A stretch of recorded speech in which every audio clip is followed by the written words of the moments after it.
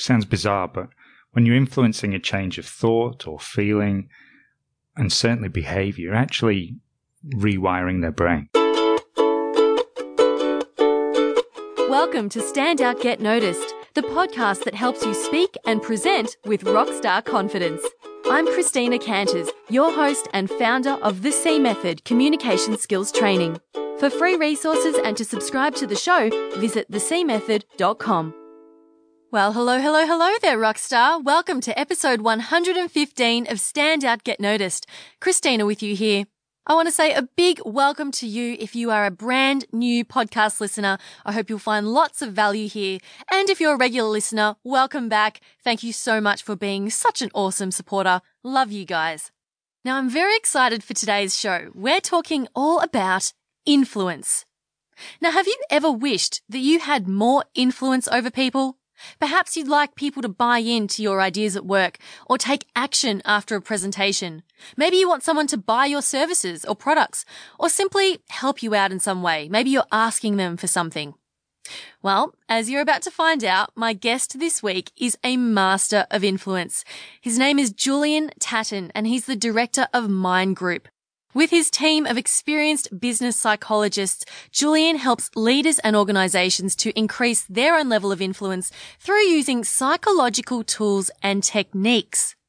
I've known Julian for a couple of years now. We both work out of Hub Southern Cross co-working space here in Melbourne, and he recently ran a workshop on influence at Hub, and I learnt so much from him then I knew I had to get him on the show. In this conversation, Julian shares 3 powerful psychological tools that will help you to influence others so that you can help both them and you get what you want. And don't worry, this isn't manipulation. Julian explains the difference between the two and why using influence isn't necessarily icky or evil. You can learn more about Julian's work with Mind Group at mindgroup.com.au. I'll also pop links in the show notes to everything that we spoke about and how you can reach out to him at thecmethod.com/Julian. That's Julian spelled Julian. Now, before we get to that conversation with Julian, I just want to quickly remind you about the online group coaching and mastermind program that I will be running, kicking off on July 10th. If you are an ambitious professional, maybe you're a new leader or manager, and you've decided that perhaps after listening to this podcast that you want more help with influencing others at work and being more confident in doing so, then consider applying for the group coaching program. It's a 6-week program that includes online curriculum, weekly group accountability calls, weekly one-on-one coaching calls with me, as well as ongoing support and feedback from the group. You'll learn how to be an engaging public speaker, how to articulate yourself and your ideas clearly, and how to have more overall confidence at work, amongst other things. All you need to do to apply is to go to thecmethod.com/group coaching to book in a discovery call with me. We'll explore if the program's a fit.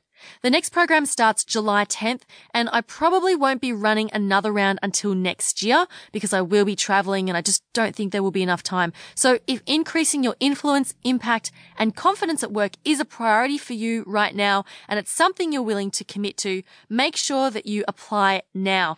Spaces are limited. It's small group coaching only. So make sure you apply. Don't leave it too late because spots will fill up and I most likely won't be running this again before the end of the year.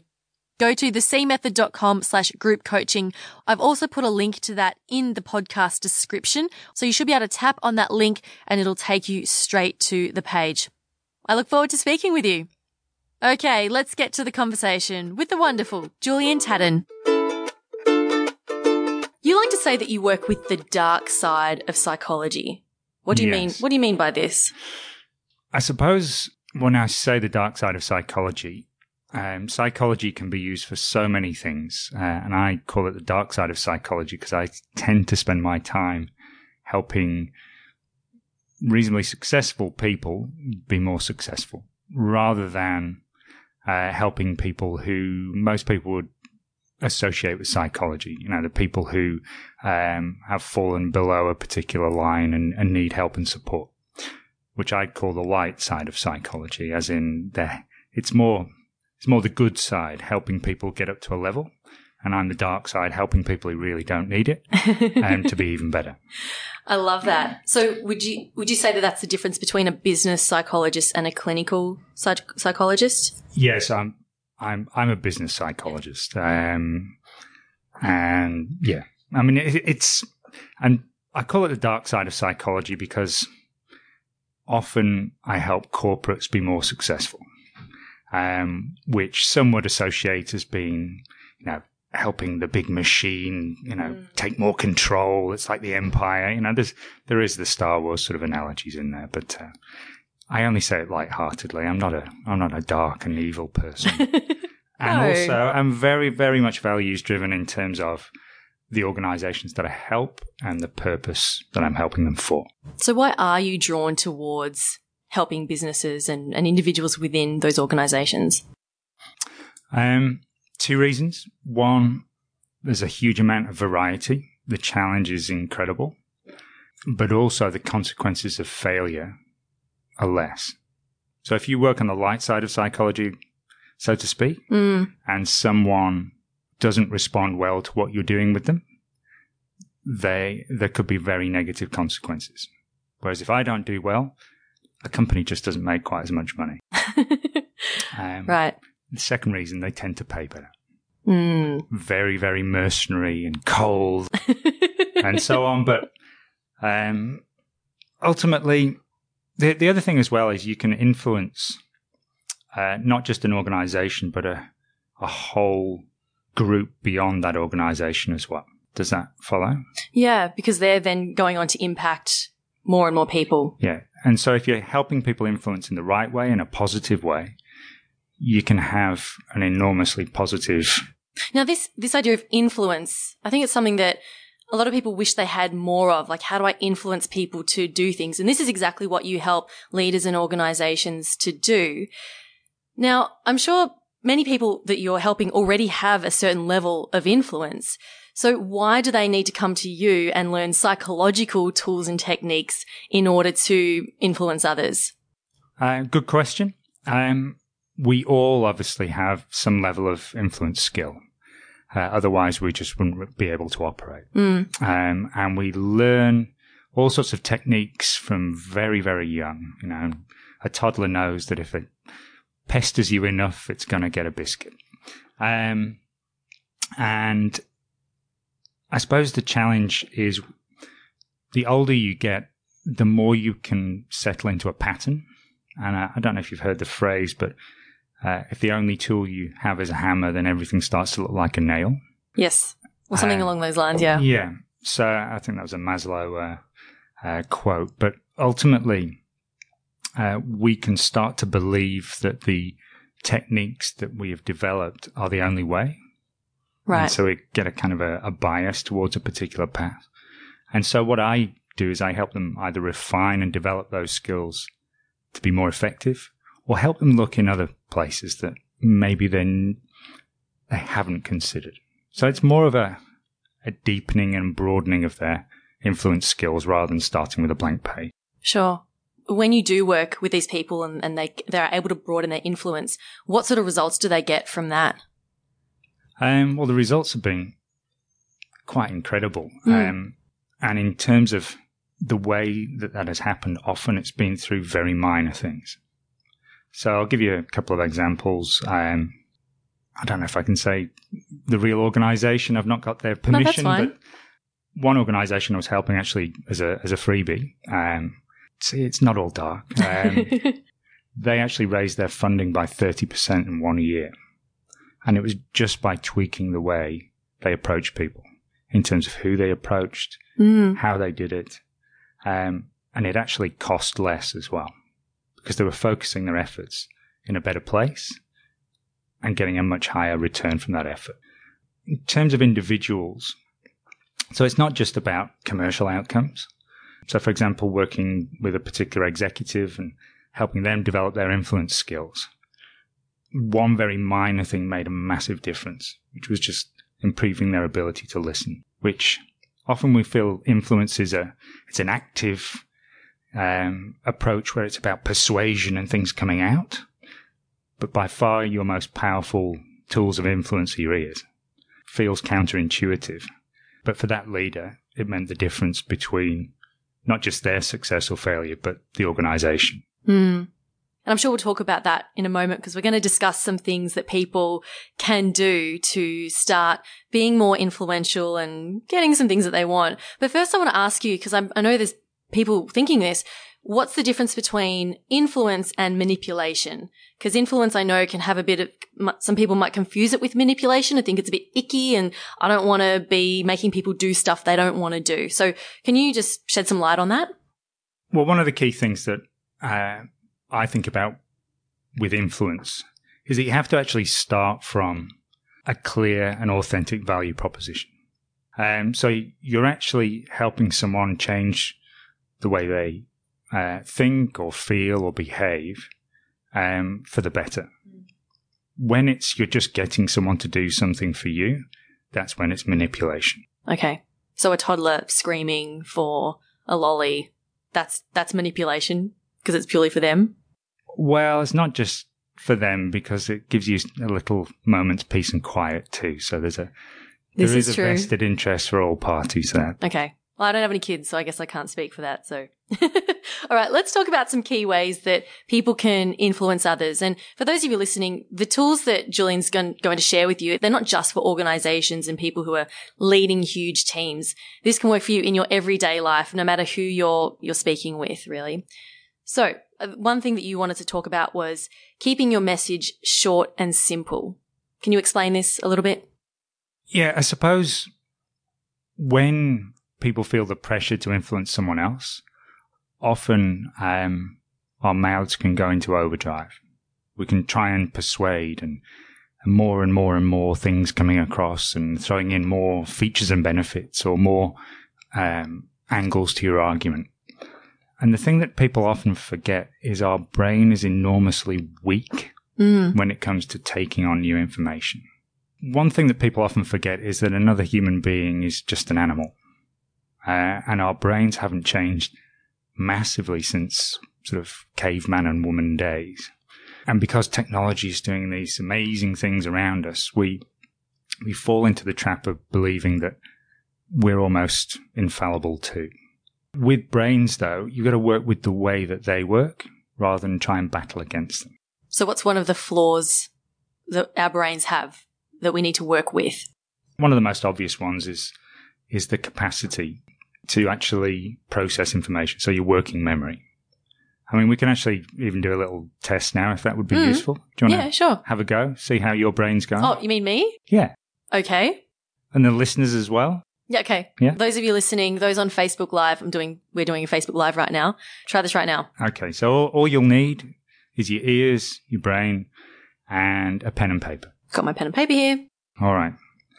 So my first... oh, wait, I'm not supposed to be writing yet, am I? Well, yeah, the first instruction is have the pen and paper close by, but don't pick the pen up. So don't write anything down and just concentrate on what I'm saying. And all I'm going to do is read out 15 shopping items, okay? And when I say go, pick up the pen and see how many you can remember. Is everyone ready to go? Ready? Yes, I'm ready. Are we ready, Facebook? Yes, ready to go. Okay. So, strawberries, ham, butter, a hammer, chocolate, cereal, washing powder, rice, broccoli, shoe polish, a garden hose, eggs, soy sauce, a pair of socks, and tomato ketchup. Okay? Pick up your pen, away you go. Wait, I'm just gonna say what I remember. Can you count them? Yeah, go for it. Pen, tomato sauce, strawberries, hammer, chocolate. Did I say soy sauce already? Yeah. I think that's all I can do. Did I say ham already? Yep. Damn it. That's all I got. I've gone blank on the rest. How many did I get? 6. 6. Okay, out of 15. Yep. Which is entirely within the average range. Cool. The average range. I love being average. Oh, we all love it. But also you're concentrating on other things now as well. So don't take it, don't take it too roughly on yourself. But the average is 7 plus or minus 2. Sure. So 5 to 9 is the average range. So if you got below 5, probably need a good night's sleep. And if you got more than 9, then well done. You're either using mnemonics or you have a superior brain between those ears. Now, one of the key things that's fascinating is you remember the first 2 and the last 1, which is very common. That's called the primacy and recency effect. So if you're actually trying to influence someone and you would like the message to stick, make sure the information that you want them to remember is at the start or at the end. But the middle was enormously hazy for you. Absolutely. In fact, there was 1, 2, 3, 4, 5, 6, 7 in a row that you did not remember at all. So how does this relate to someone, say, giving a presentation? Again, we can feel compelled to get stuff out there. Content's good. They have to know everything. Yeah. I have to share everything, otherwise they'll think I'm not an expert. I need to show my expertise. Exactly so right. Trying to share everything. But the communication happens in the mind of your audience. So whilst it feels fantastic coming out, it feels awful going in. But we often, as the listeners, don't even realize what we haven't picked up. Now, the amount of information you take on is even less because you're actually concentrating on the task. But often when someone's trying to communicate to us or influence, we have, our smartphone distracting us. We have our own mental chatter distracting us. We have whatever's going on around us really pulling our attention in different directions. So the amount we normally take on is even less. Sure. And that was only about 15 seconds worth of information. Imagine a whole hour presentation or even a 5-minute presentation. The amount you lose is incredible. So does that mean you should focus all your important stuff at the start and at the end? Or just make it shorter in general? Well, if it's a presentation, you should actually do what's called 3x3. So you shouldn't have more than 3 key points because actually when you analyze how much people take on and retain, it almost falls off a cliff on a graph after 3 points. And you want to control what people walk away with rather than them select their favorite 3 from the 10 things you said. And the idea about 3x3 is you should tell them what you're about to tell them, then tell them in an engaging and exciting way, and then remind them of what you've just told them at the end. I've taught my clients this idea of pretend that you're a tour guide and your audience is on this tour bus, and you don't just get them on the bus and just drive without telling them what's happening. You say, welcome everyone, today we're going to visit blah, blah, blah, blah. And then when you arrive there, you say, all right, everyone, here you see on your right the elephants. And then later on, we're going to see the giraffes, and you signpost it very clearly so they know where they are in that journey. Yeah, perfect. And the other thing about 3x3, so 3 key points, tell them what you're going to tell them, then tell them, and then tell them what you told them. And the last thing is practice at least 3 times. So, ultimately, that's been an enormously helpful thing for so many clients who have to actually present and influence through a presentation. And it takes that pressure off you having to remember a million things. If it's only, you need to remember these 3 things. Exactly. Makes it much easier for you as well. Okay, moving on to the next thing. When we were discussing what we were going to talk about, you mentioned influencing from the perspective of your audience. So what do you mean by this?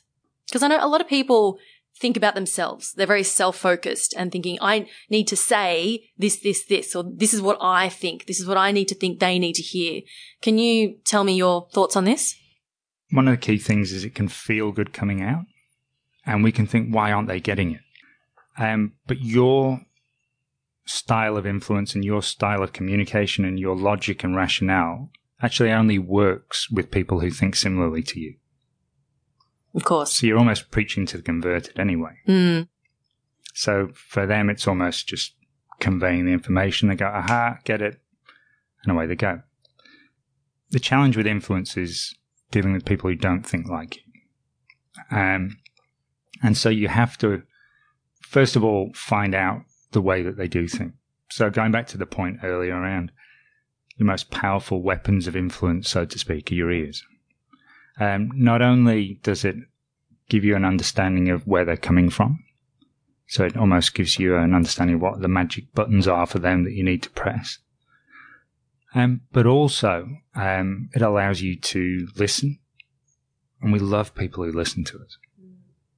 It allows us to empathize, and we love people who understand us. And it also allows you to hear about challenges or achievements that they've had so you can actually build their self-esteem too. So all of those things almost drag in their willingness or their desire to want to be influenced. Because they like you more. Yeah. There's that rapport. And they go, oh, that Julian's a great guy. I feel really good when I'm around him. Yeah, if he asks me to lend him $100, yeah, sure, I'll lend him $100. If only it was so easy. I just wander around listening to people and saying, oh, by the way, I can have $100. But yeah, I mean, it is along those lines. We want people to like us, and we really need to understand things from their perspective because it's their brain that we need to actually change. Sounds bizarre, but when you're influencing a change of thought or feeling, and certainly behavior, you're actually rewiring their brain. Yeah, so listening, everyone, really, really important. Never underestimate the power of listening. Okay, final thing to discuss today. The value of your proposal needs to be there, but the actual logical message is rarely the thing that influences change of behavior. Explain. So again, that thought that we're actually animals rather than robots. And we're not nearly as logical as we think we are. So a great logical argument, which on paper, often people think, why wouldn't someone do that? But when you actually analyze behavior, it's amazing how many logical arguments don't get across the line because of the way it's packaged. Can you give an example of this? Sure. I mean, so an idea of framing the message in a different way. So, for example, if you went to a doctor and you were very sick and the doctor was proposing a treatment that you could take to prolong your life. If the doctor said, well, there is a treatment, but there are significant risks. In fact, 1 in 20 people will die from the operation. How excited are you about that? Not very. Okay. What about if the doctor said to you, well, there is a treatment, and actually with a 95% success rate, your chances are enormously positive. That changes things. Yeah. But the actual logic is exactly the same. Sure. So it's still a 1 in 20 chance. But you've just framed it in a different way. Exactly. So we can often be more persuaded by the packaging than the actual thing within the box or the message within the box. I've also heard you talk about this idea of the envelope, the message around the envelope, and the envelope is the emotion behind it as well. So if you've got a logical message but you deliver it with the wrong, and it's wrapped in the wrong envelope, so the wrong type of emotion as well. Is that what you mean about the reframing as well, or is there something slightly, is that a little bit different? The idea of emotional envelopes is, again, we're animals and we respond to emotions. And the idea of an emotional envelope is it's the first thing you see.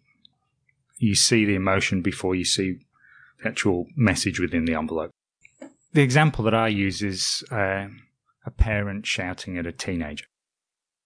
So if the parent walks into the teenager's bedroom and it's an absolute tip and it's a complete disgrace and they've had a rough day and they just scream, oh, tidy your bloody room, it's a disgrace, and kind of walk out and slam the door. Is the teenager more likely to A, think, this is the wake-up call I need. I haven't been mature enough and contributing enough in this family. And, I'm so inconsiderate. Yeah.